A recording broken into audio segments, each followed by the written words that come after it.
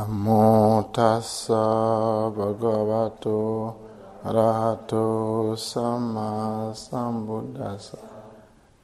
Namo tassa bhagavato arahato samma sambuddhassa. Namo tassa bhagavato arahato samma sambuddhassa. My Dhamma friends, this evening I'm going to talk about the third noble truth, the truth of cessation of suffering, or we can say the ultimate happiness. I think this is the good news.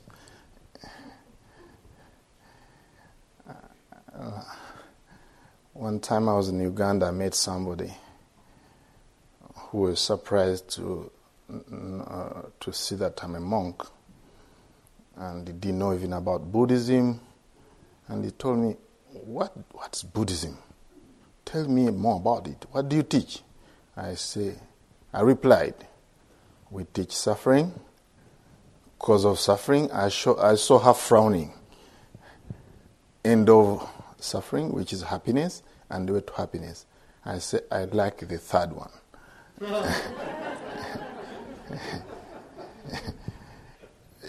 But what's very interesting is, from a Buddhist perspective, it's the understanding of suffering that we start to begin to experience happiness. We can't cut it out and edit it out. We can try, but it won't bring happiness if we just bury it. The Buddha, I think, was an amazing person. Really, I like him very much. Not because I'm called Buddharakkhita. I don't know how my teacher chose the name, but I like him very much. Just like Isaac Newton in England found out, discovered the law of gravity. I don't know whether the second, I've forgotten, but anyway, you know that law of gravity. It's amazing. People are seeing apples falling, but they didn't know the reason why they're falling. It's amazing. And people in India also, they were suffering, but they could not figure out the actual cause. Others, we are speculating the cause, self-caused, other-caused. As we'll see sometime why the Buddha taught this, there were so many speculative views. And the Buddha said, yes, suffering is dependently arising. It depends on causes and condition. For me, before I became a Buddhist, and I'm the one. Also, I was one of the people who didn't know about Buddhism. Actually, I was born as a Roman Catholic until I went to India and I saw the monks, and I started hanging out with these guys. They were very happy, actually. I started hanging around with them, and they told me about Buddhism. I said, "Okay, that makes sense." Took me to the temple. I don't know this kind of stuff. But in my first year at the university in India, we used to have news papers coming in a hostel. One time, I read the news that there is a snowfall in Shimla, northern India. That was in 1990. And I've never seen snow. I said, wow, this is a wonderful opportunity. So after my exams, of course, I got a bus. Out of craving, out of desire to see snow. It's like 4 hours, I don't remember actually, from Chandigarh to Shimla. So a good 4 hours drive on Indian buses and mountains, navigating corners and negotiating some of them. really cliffs down there. So anyway, I say, what am I getting into? This is so steep, Those who have been to India, going to Shimla and Dalhousie, very hilly places, But anyway, finally, I arrived in Shimla, and I saw snowflakes. Before even the bus arrived at the bus station, it stopped actually, and I got off the bus with my camera, those cameras with the negatives, so that you roll like this, and so I got out with the camera. I had the warm clothes, jacket, and my camera. So I started taking, it was sunny actually with snowflakes. I started taking pictures. I started opening my zip, and snowflakes were going here. I've never seen snow except in a refrigerator in Uganda. And those are called the ice cubes. I opened here, had gloves, everywhere. I was full of snow. These Indians were looking at this African guy who's just playing in snow. It was sunny. Craving. I was full of snow. It melted here. As soon as it started melting, I started suffering. It was so cold. I even dropped my camera. I really dropped it. It was so cold. I was so suffering. I was suffering really. And I said, why am I suffering? It was craving to see snow. So since then, I've never opened my zip for snow to go there. That was the first time to connect suffering with its cause. I mean, I had suffered before, but there was no immediate connection between suffering and the cause of suffering. That was really very immediate, really. So all the time I went in the snow, I made sure that it's closed. Of course, when I was working at IMS here, I had a guy called Pascal who took me to ski around here, but I never opened my zip. So this was really something that I noticed before I became a Buddhist. But when I became a Buddhist and I learned about the Four Noble Truths, it made sense. I could relate very well to suffering and the cause of suffering. Now, the Buddha, when he taught the Third Noble Truth, the Pali word is called Dukkha Nirodha. The Pali word Nirodha is very interesting. Rodha means prison, confinement, and Ni means no prison. So life is great if you are not confined, actually. When you are out of the prison, we are all inundated with the prison.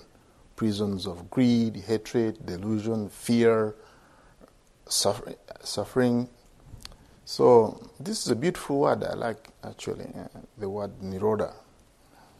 And Nibbana, again, already this vocabulary was there in Indian society.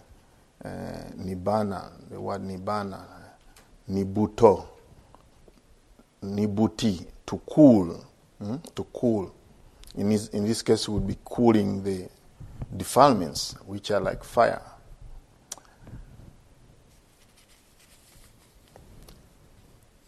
Like any other Buddha's teaching, we need to always ask, why did the Buddha teach Nibbana in this way? Why didn't he teach something else? But it's very interesting. The Buddha taught Nibbana based on what was existing in society. And his teaching was and is a critical response to the mutually exclusive views, or what we would say binary opposing views. On one side, we have those people who believed in what you call eternalism.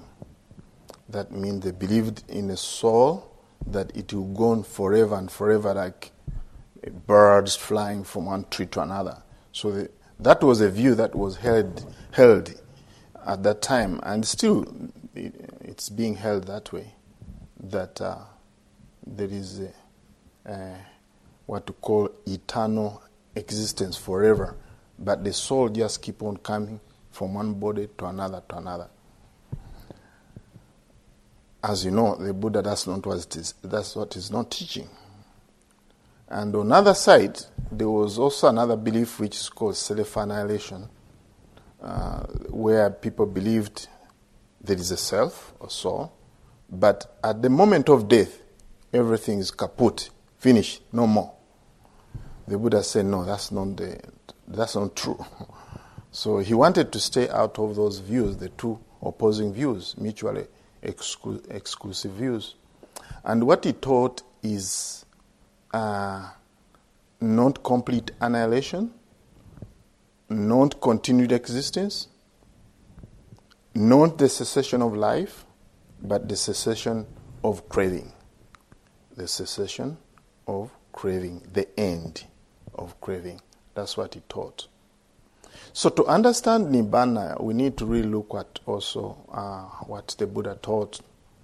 Of course, the First Noble Truth, Rebecca gave a talk about that. Suffering in all its forms. The cause of suffering, I think some of us, we've been talking about it. And now I'm talking about the third because it just falls like that. The way how the Buddha taught it is like that. That if craving is the cause, so you just remove the cause. This is very scientific.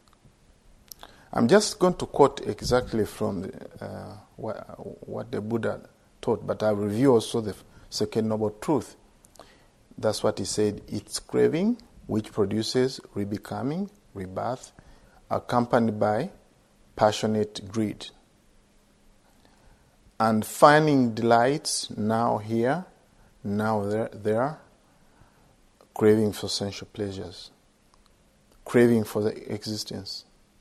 Craving for existence, which is really is craving associated with eternalistic views. And craving for non-existence, which is self-annihilation. So that was, according to Buddha, the cause. And, of course, the task of this Second Noble Truth, we need to abandon. We need to abandon the cause. So the way Buddha now taught the Third Noble Truth, which we have to realize, he said like this: it's the complete cessation of that very craving. Giving it up, relinquishing it, and then liberating oneself from it, detachment oneself from it. So we need to totally detach ourselves from this kind of craving.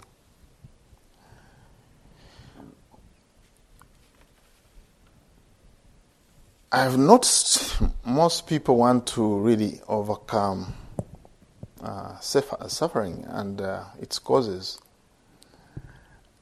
But it's not easy. It's not easy. We keep on get hooked with this craving for sensual pleasures. So in many ways we don't want to get rid of the cause, or we don't want to get rid of craving, but we want to be free. Is that possible? I heard that many people, this is a common saying, many people want to go to heaven, but nobody wants to die. You ask people, everyone want to go to heaven. You ask them, do you want to die? They say, oh no. So it seems that also we need to work on our craving if we are to attain happiness. If we are to attain happiness, we have to overcome craving. But craving doesn't arise alone. It always arises with other mental defilements, like ignorance, delusion. In my case, going to Shimla, to see snow, I was deluded. I was ignorant of the snow. I don't know. I've never seen it.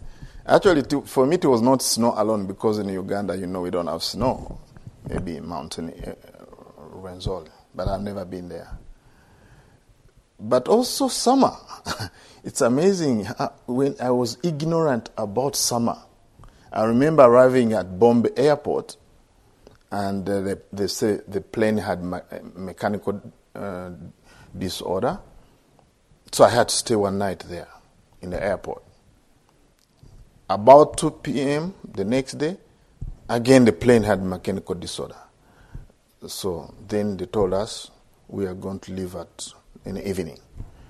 So about noon time, I went outside the airport, just from air-conditioned place, and I went out, and I did like this. A hot blanket of air hit my head like this. I freaked out, actually. I said, what's this? I've never seen this. I went and asked a Ugandan I traveled with. She was going to another university. I said, come. There's something here. Come and see. And she came. Again, poof. I said, what's here actually? Because inside is air conditioned, outside is hot, thick air that I've never experienced in Uganda. Uganda's very mild temperature, like 20, 25, 21 Celsius. Very good weather, 28, 29. No winter, no summer. We just read in a novel, in my winter holidays in Netherlands, in my summer holidays in England. I say, what summer actually? We have no clue. So I asked one Indian, what's in front here? I don't know, there's something here.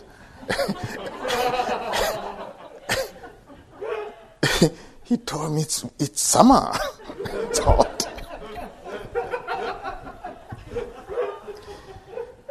Ignorance, the work of ignorance. Sometimes it's very embarrassing, actually, somebody to grow up without having known how really actual experience of summer. So for the first time in my life in India, I really experienced summer and winter. But ignorance in terms of getting into the snow, it was ignorance. I ignored, and of course craving also along with that. There was craving, and that makes it worse. Yes, you see, when you are blinded by ignorance, and then craving find an easy way, it can just take you wherever it wants. Because you can't see clearly, You can't see clearly. So they work together, craving and ignorance. So now, how do we really attain this happiness or Nibbana before the end of the retreat?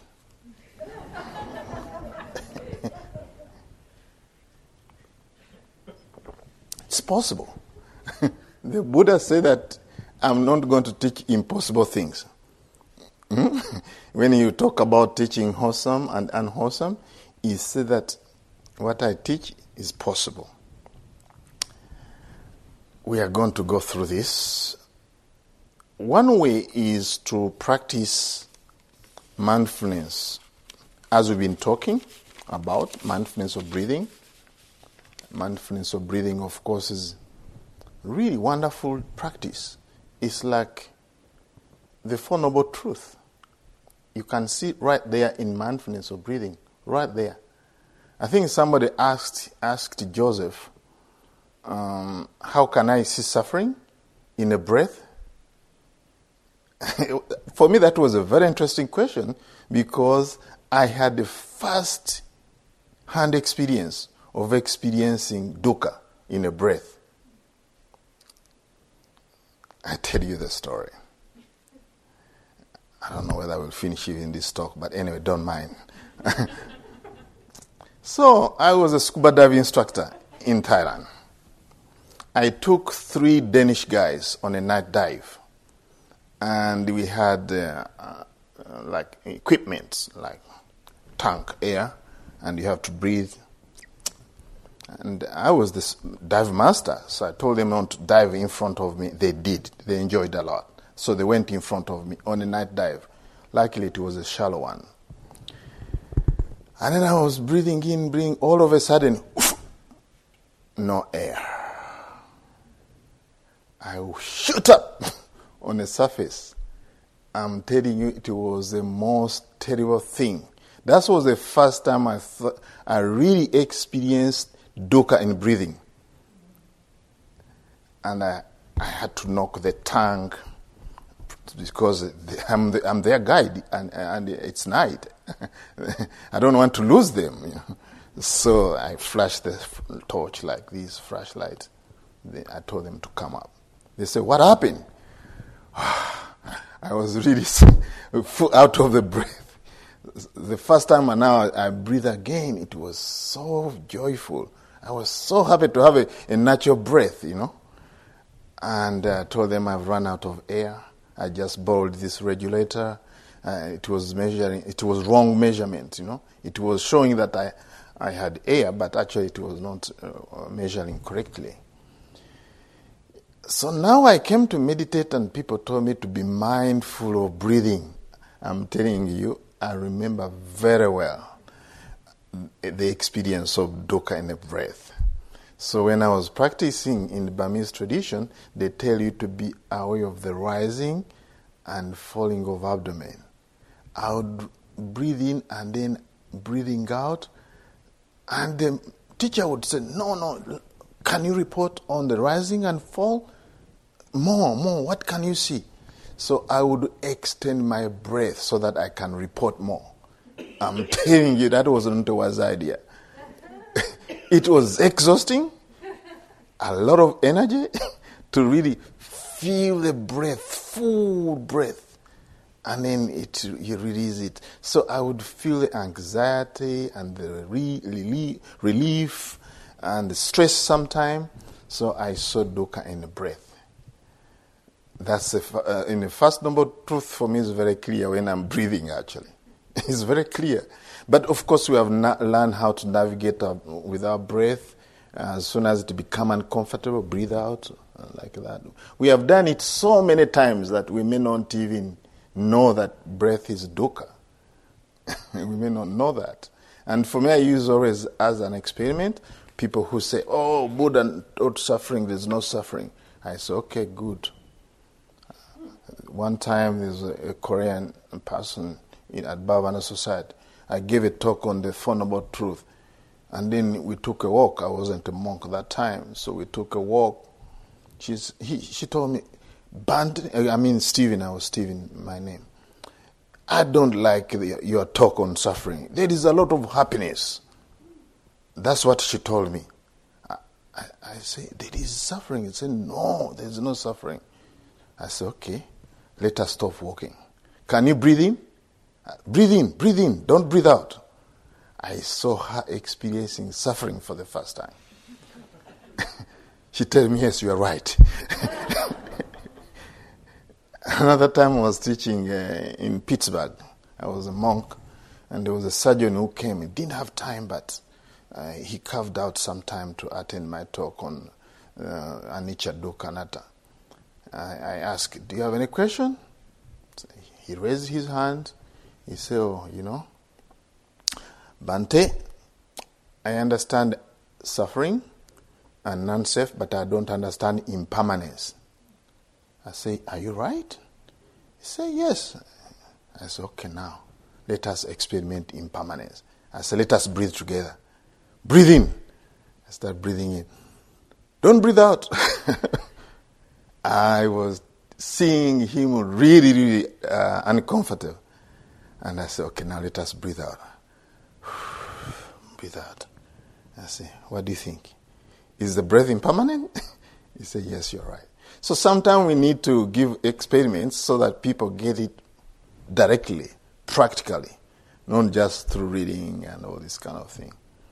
So sometimes people say there's no suffering, but when you look at the breath, even when you look at dukkha, viparinama dukkha, we see it clearly. We see clearly changing. The breath is changing all the time. It's impermanent. And even Sankara Dukkha, which is the 5 aggregates, last time I led you into guided meditation, where we saw the breath is 5 aggregates, which is what the Buddha gave as suffering. It's a heap of dukkha. But when you look at the second noble truth, the cause of suffering, is actually a craving to be alive. That's why we breathe. We are craving to be alive. In fact, in my experience as a scuba dive instructor, and I ran out of air, I saw why I was breathing for the first time, because I could see suffering right there. So when we practice with the breath, as we pay mindfulness effort to understand the breath, from moment to moment, we can let go of our craving. As I taught about impermanence last time, we see the breath as impermanent and satisfactory, and we see the selfless nature of the breath. All these things we can see clearly, and that's right understanding. The right intention, as you are full aware with the breath, when you are breathing in, at that moment you have no hatred, you have no confusion, delusion, or you have no greed, at least that moment when you are full aware. So any time of, let's say any full awareness of the breath, for instance, is a moment of loving kindness. We may not say these phrases, may I be well, happy and peaceful, but when you are fully aware, you can actually feel the absence of greed, hatred, and confusion. So you can say that in a moment of awareness, of mindfulness, is a moment of metta. And that's why even in the chanting, we say, in the chanting, as we practice metta, loving kindness, it's also a moment of mindfulness. So that's why loving kindness and mindfulness shake hand there, like that. So really, we can see the freedom as we breathe in and out, mindfulness of breathing in and out. We can release the defilements, this temporary peace and happiness we can feel in every breath. Every single breath, if we are fully mindful, we can release our suffering, our defilements. And those are moments which we should not ignore. That shows you what will happen when we attain full Nibbana. Have you had those moments in your practice? When you are fully let go, some defilements, a little bit, and you experience peace? And those moments of peace, in one discourse, they talk about Tadanga Nibbutto. Tadanga, moment to moment, freedom. Moment to moment freedom. So have you had those moment to moment freedoms? Maybe not. You have. And that shows you that, wow, what's coming is juicy. That tells you exactly what's final, how it is going to be, how it's going to be in the final stages of Nibbana, or various stages of Nibbana, which we are going to talk about. Because these stages come with the breaking of the defilements, which you call fetters, there are 10 fetters, we need to understand them. And to understand them, we need to refer to a discourse here, which is called mindfulness of 6 senses. I'm going to read from the Buddha discourses. This is mindfulness of 6 bases, 6 sense bases. Again, bhikkhus or practitioners, a bhikkhu abides contemplating mindfulness, mind objects as mind objects in terms of the 6 internal and external bases. And how does a bhikkhu abides contemplating mind objects as mind objects in terms of 6 internal and external bases? Here a bhikkhu understands the I, that's the internal base. The I, he understands the form, that's the external base. And he understands the fetter that arises dependent on both. and also understand how there comes to be the arising of the unreason fetter, and how there comes to be the abandoning of the arisen fetter, and how comes to be the future non-arising of the abandoned fetter. So there's a lot there, but we are going to simplify it. So a fetter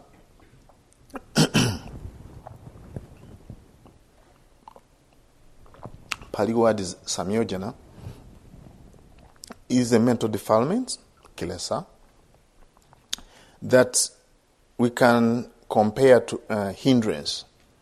Hindrances are on a surface, showing up, and we can see them. But fetters are just like roots. We can see. If we use the tree, the analogy of a tree, we can see the leaves, branches, and stem, trunk, but we cannot see the roots. So fetters are just like the roots of a tree.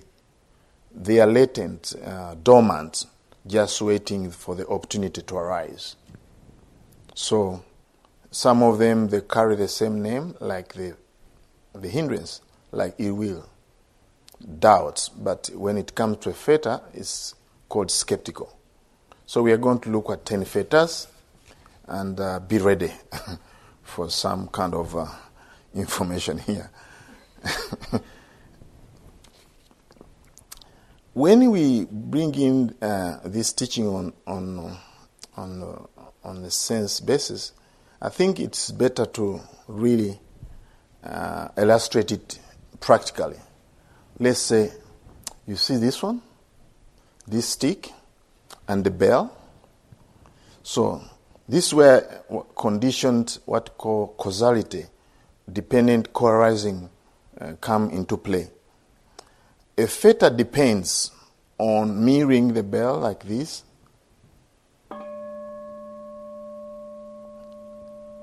So here there's no fetter in this stick, and there's no fetter in this bell. What the fetter, when, let's say for instance, you like the sound and you crave for sound like this, wow, I love this sound. I wish it keeps on ringing again and again. It reminds me of my past good times, going for wedding and bells ringing. I mean, any association you have, craving for the sound. So craving is not here in the stick, and craving is not in the bell. It's dependent on the two things coming like this. So now, depends on what your craving is. For me, I love this bell. I remember going to Japan, and I said I'm going to get a bell, but it was very expensive. So the people who invited me, they bought one for me. And I took it to Uganda. It's just a small bell like this, but it rings so beautifully. It's so beautiful. When you hear the sound, it's so good. I have to be careful not to get attached to that bell. Very careful. But once there is that attachment to that bell, then that's a fetter arising as craving, attachment. And it's very interesting. Let us use another example of seeing. When I see you, and there's seeing consciousness arising, what we call seeing. And then after that, there's what we call contact. There's feelings, pleasant, unpleasant, neutral, depending on underlying tendencies, either greed, hatred, delusion. Then after that, there's craving, and then there's clinging. So that's called dependent co-arising. But this is very, very important to remember. If we are not mindful, at every stage, there's going to be some kind of problem arising. Let's say if I see, for instance, as a monk, I'm not going to use seeing a beautiful girl. Sorry about that. I'm going to use what you call rainbow. In fact, I remember I was in Australia. I saw a beautiful rainbow, two of them like this. I said, wow, I've never seen this rainbow like two of them like this together. I ran to get my camera inside. When I came back, it had disappeared. I was so disappointed. I wanted to take a picture and show to my friends in Uganda, but it had disappeared. So now, when it came again another time, I said, wow, I'm craving to see it. I really crave to see it. And then there's attachment to my eyes. There is also craving to see. So at every stage is going to be really actually causing that kind of fetters to arise. So what you just need to remember that the fetter is not my eyes of craving is not the fetter itself is not the eyes, it's not the rainbow, but it's the coming of the two. The conditions arising. That's when it arises. So we need to understand that in a context of the instruction which the Buddha gave here is that how we need to understand how there comes to be the future non-arising of the abandoned fetters. To know that, we need to know the 4 stages of enlightenment. And that's what we are going to go through. And I will tell you, according to the Buddha, how we abandon various fetters from time to time in our practice. In our practice of Vipassana meditation, during the retreat, we may not abandon them, but we weaken them. But also there's a possibility that you can abandon them. Why not? It's possible. But the practice is to make sure that we weaken them. So as you become mindful of the breath, you become aware of the cause and effect, impermanence, you weaken craving, definitely. You weaken even this self-identity. It's called self-identity. Identity. Sorry about that. I need to take water maybe. Self-identity. Okay, self-delusion. Basically, wrong view about the self. So every time we practice, every time we're practicing, we are weakening it. Have you seen in your practice when you are practicing and there is no self? Everything just going on smoothly? And then you start thinking about the end of the retreat and the self comes in.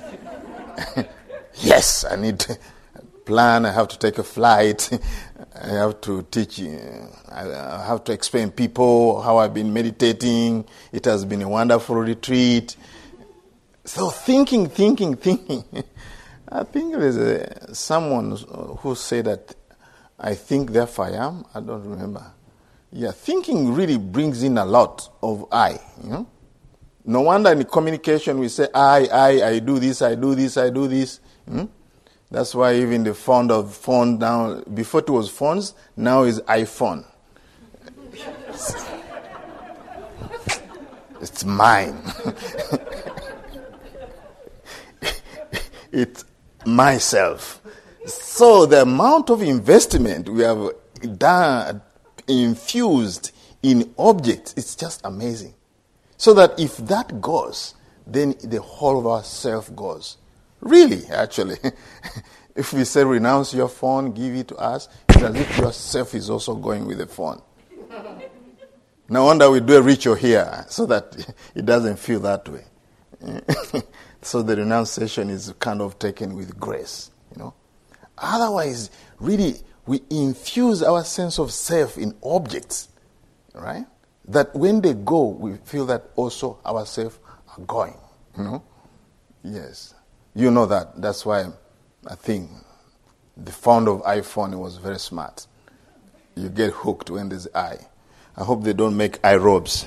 That would be terrible. Eye robe. This is my eye robe. That's terrible. More infusion of self. Anyway. We need to practice so that as we are mindful of the breath, we don't bring in the sense of I am breathing. That's the beauty of actually this practice when we tell you just become out of hearing. I'm hearing sound. I'm not hearing bell because a bell is a concept. A bell is a concept. So then when I'm hearing sound, then that removes the I. I'm the one who's hearing all the time. So this practice is beautiful. You can think about a bell, that's no problem. But hearing, you're not hearing a bell. You are hearing sound. In fact, if it's a vacuum, you won't be able to even to tell. The vacuum. So let's see how we are going to slowly reduce our fetters.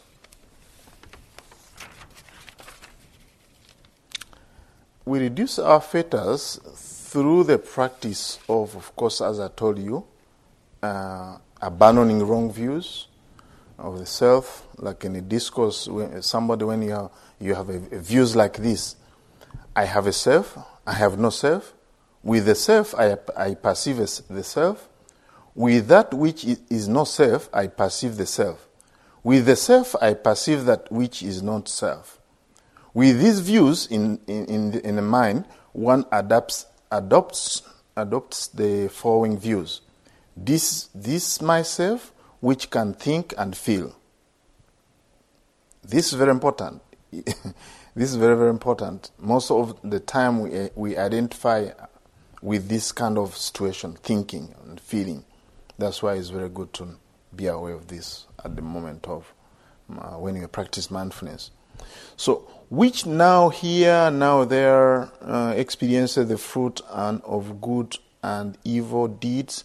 So this person will think like this. This self is permanent, stable, eternal, non-subject to change, and thus will eternally remain the same.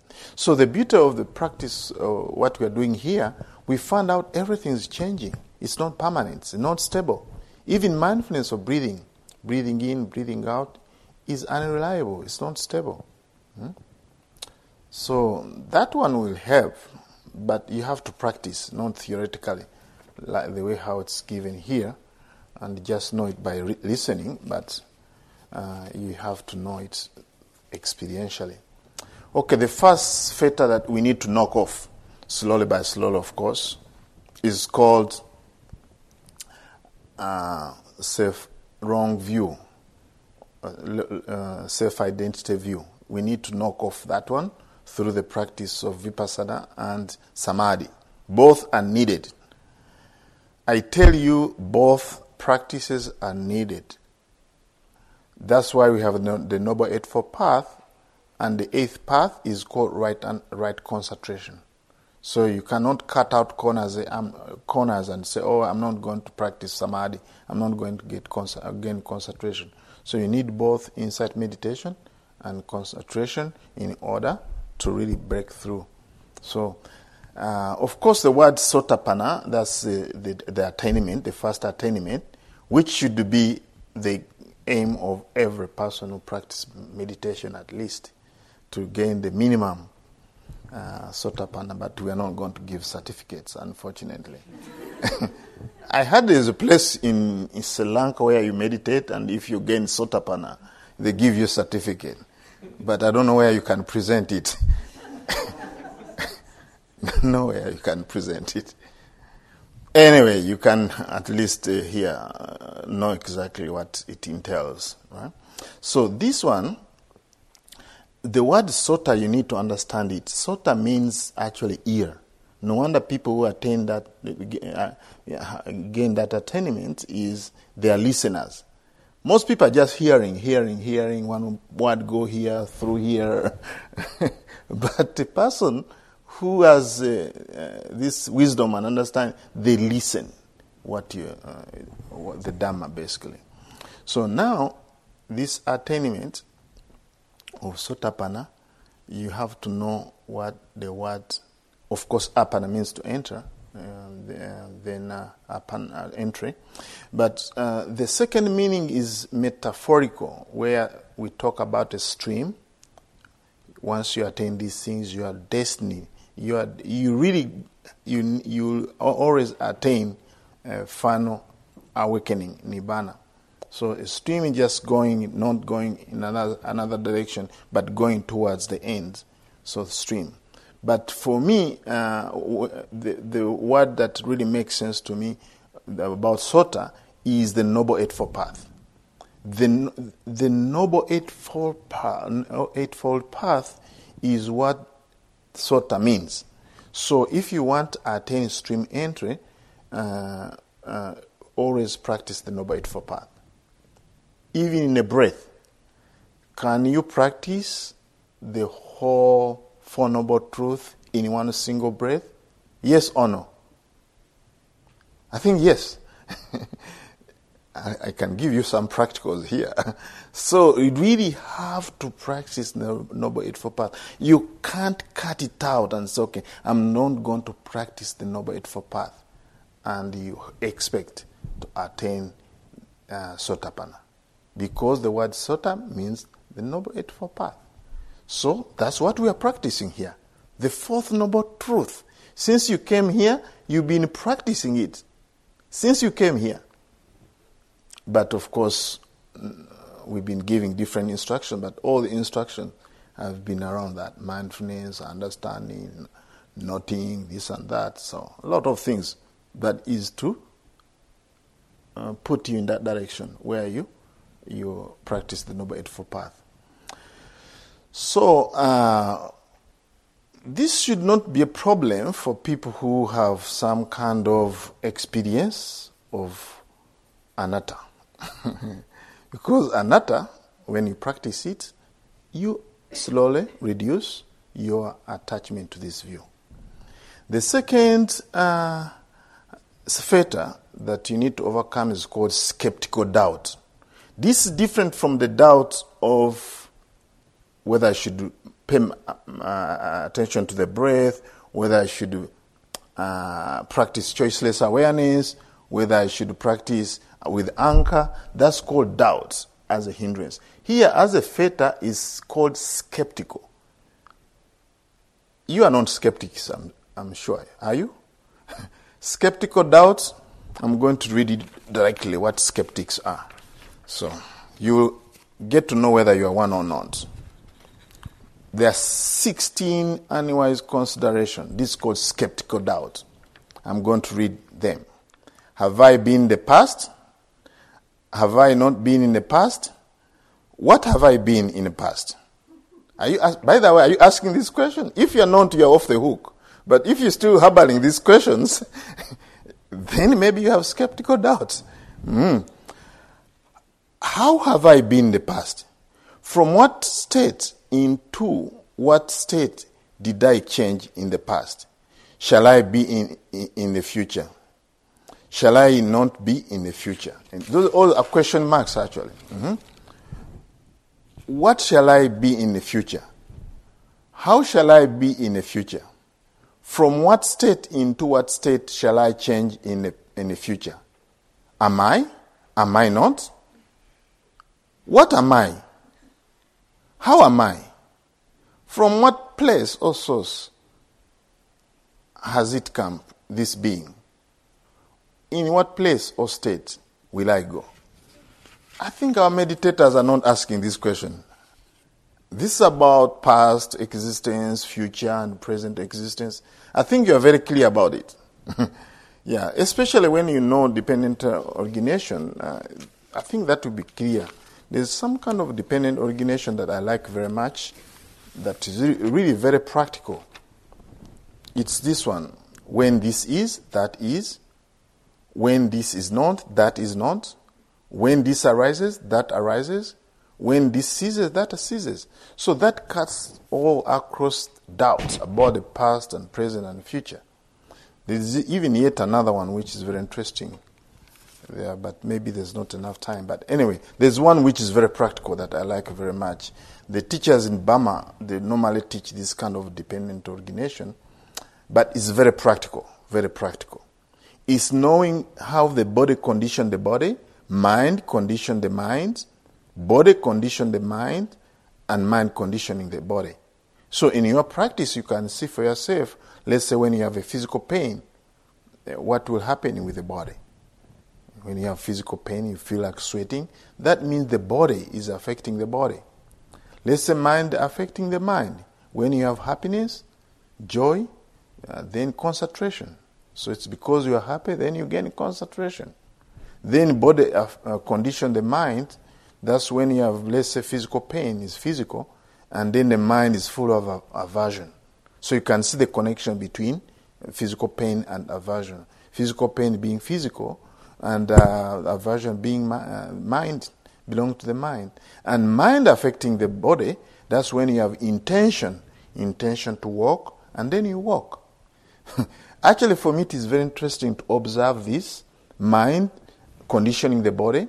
One time I was in my room there eating, and then I had intention to go to the teacher's meeting room there, the staff place. By the time I reached there, I had forgotten why I've come to actually. My intention have passed away. I had to think very hard, why did I come to the staff room? Intention to pick something. And actually, I went and picked it. So I could see exactly my intention, which is the mind affecting the body. So this is very practical in case you are not clear about dependent origination. It's very complicated. You remember I told you IRS? Keep things very simple. Just boil it down to direct experience, how these links comes to be. So now, if you really know dependent arising, so there will be no room for skeptical doubt. There is no room for skeptical doubt. Then the third one is attachment to rites and rituals. Now, attachment to rites and rituals is doing something as a ritual, thinking that it's in itself is going to lead to awakening. The Buddha, according to his teaching, we seem to be doing some kind of rites and rituals. You see everybody coming here, bow down, something like that. Is it a rite and ritual? Are we attached to it or not? But from a Buddhist point of view, whatever we do, when it's connected directly or indirectly to the Noble Eightfold Path, which leads to awakening, is not a ritual that we attach to. It will be a ritual, and we attach to that ritual if we think that in itself can lead to awakening. So for me, when I bow down, I see the four foundation of mindfulness. Really, intention to bow down, bowing down, and then those things I told you about mind affect the mind, body affect the mind. But I can see all those series. So I use bowing down to practice the four foundation of mindfulness. Really, as the body touches the ground, and then the intention and the gratitude.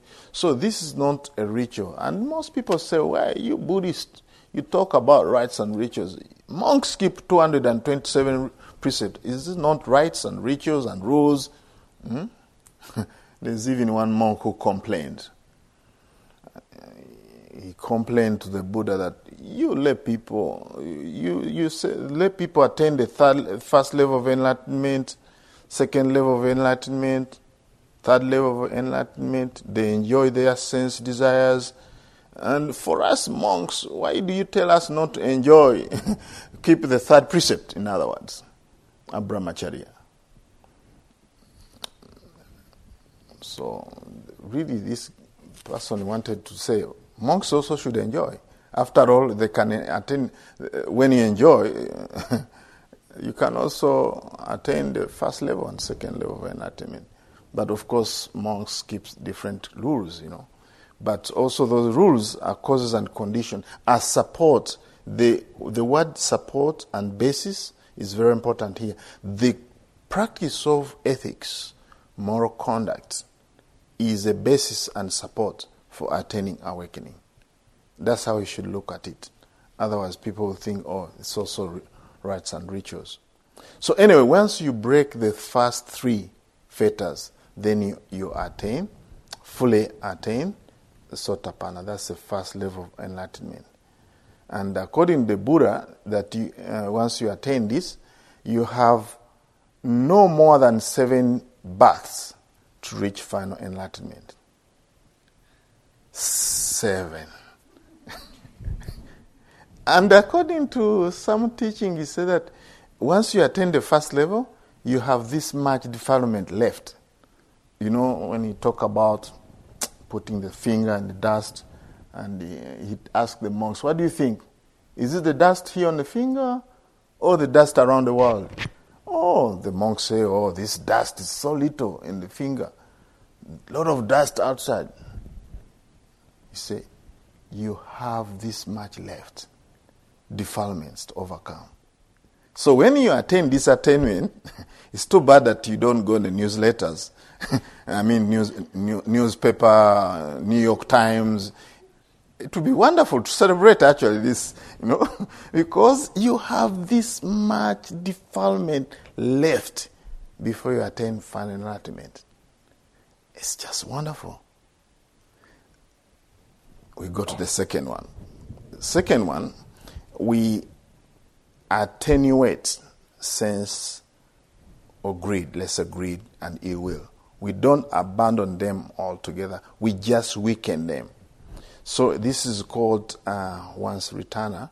So you are subject to birth only once more in a human realm before attaining full enlightenment. Yeah, weaken. That's fine.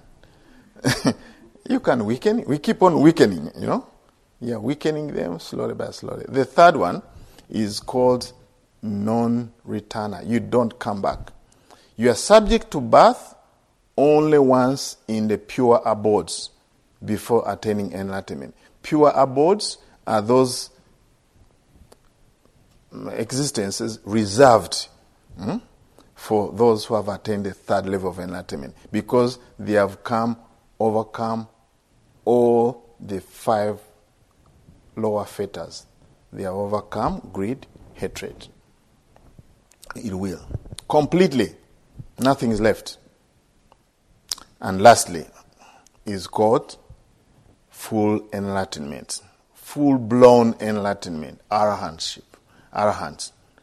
This one eradicates craving for fine material existence. That means jhanas, which like we have the first, second, and the second, third, and fourth jhana. They are material jhanas. And they have craving for that still. I don't think is a problem. Then craving for immaterial existence, that means arupa jhana, that means formless jhanas. Conceit, mana, I think one of my colleagues gave a talk, I don't know who, but conceit is mana. Literally it means measuring. High, superior, inferior, and the other way around, but also measuring equal. But these are very subtle forms of fetters, defilements. They are not as gross as we are, who have not reached there. The amount of comparing mind we have is amazing. Mana. It's a good yogi. I'm not a good yogi. Has that happened to you? You compare. Wow, this person is walking wonderful. I remember I was comparing my walk to a yogi who was walking super slowly. And for me, I say, how am I going to walk like that? Really? But for her, she has been Burma, where they teach meditation like you are sick, I mean, she had got the training when I got to learn that. But for me, when I arrived here in 99, I said, I want to walk like that yogi. He's so slow, super slow, Yeah, so comparing minds. Restlessness also is another fetter that we need to overcome. But these are subtle restlessness, When am I going to get there, Something like that. A little bit of restlessness. It's not our restlessness we have worried about the past and future and the omission and commission, what we did and all that. So this is just very such restlessness. And then ignorance is the last one. So those are called 5 higher fetters that a person who has attained the 3rd level of enlightenment, they have to cut off, and they attain full enlightenment. And those people are no longer subject to birth. And these are the questions that occupied the Buddha. I mean, during the time of the Buddha, people were asking, where does this person who has attained full enlightenment go? Does this person exist? Don't exist? Both exist and not exist? Neither exist? No, not exist? So that's why the Buddha taught that this is not about existence and not non-existence. Everything is conditional arising. And here the Buddha actually said that these questions don't apply. All the 4 questions don't apply. And then he said, when you blow out fire, does the fire goes to north, south, west? Where does fire goes? It's just gone.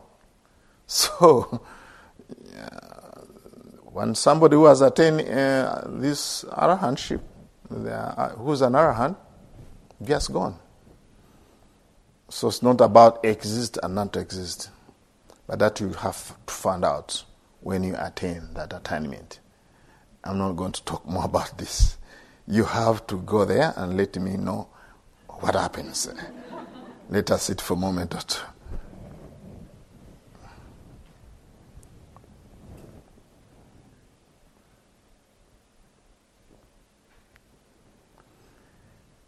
Take a deep, slow breath.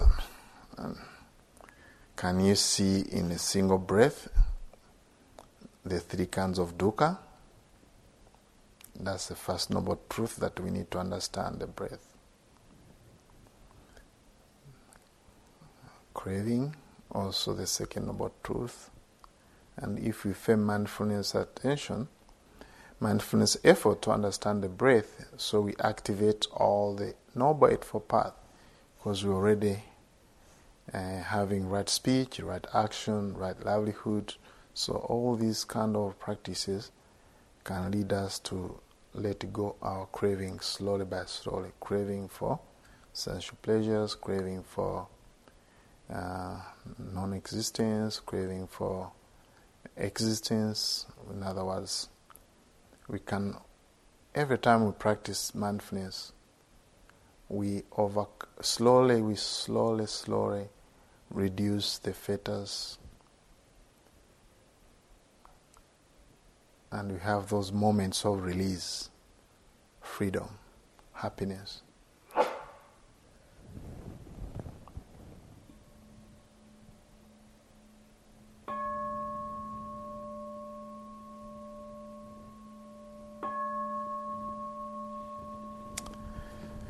May you attain Nibbana in this very life. Thank you very much. Thank you for listening. To learn how you can support the teachers and Dharma Seed, please visit dharmaseed.org/donate.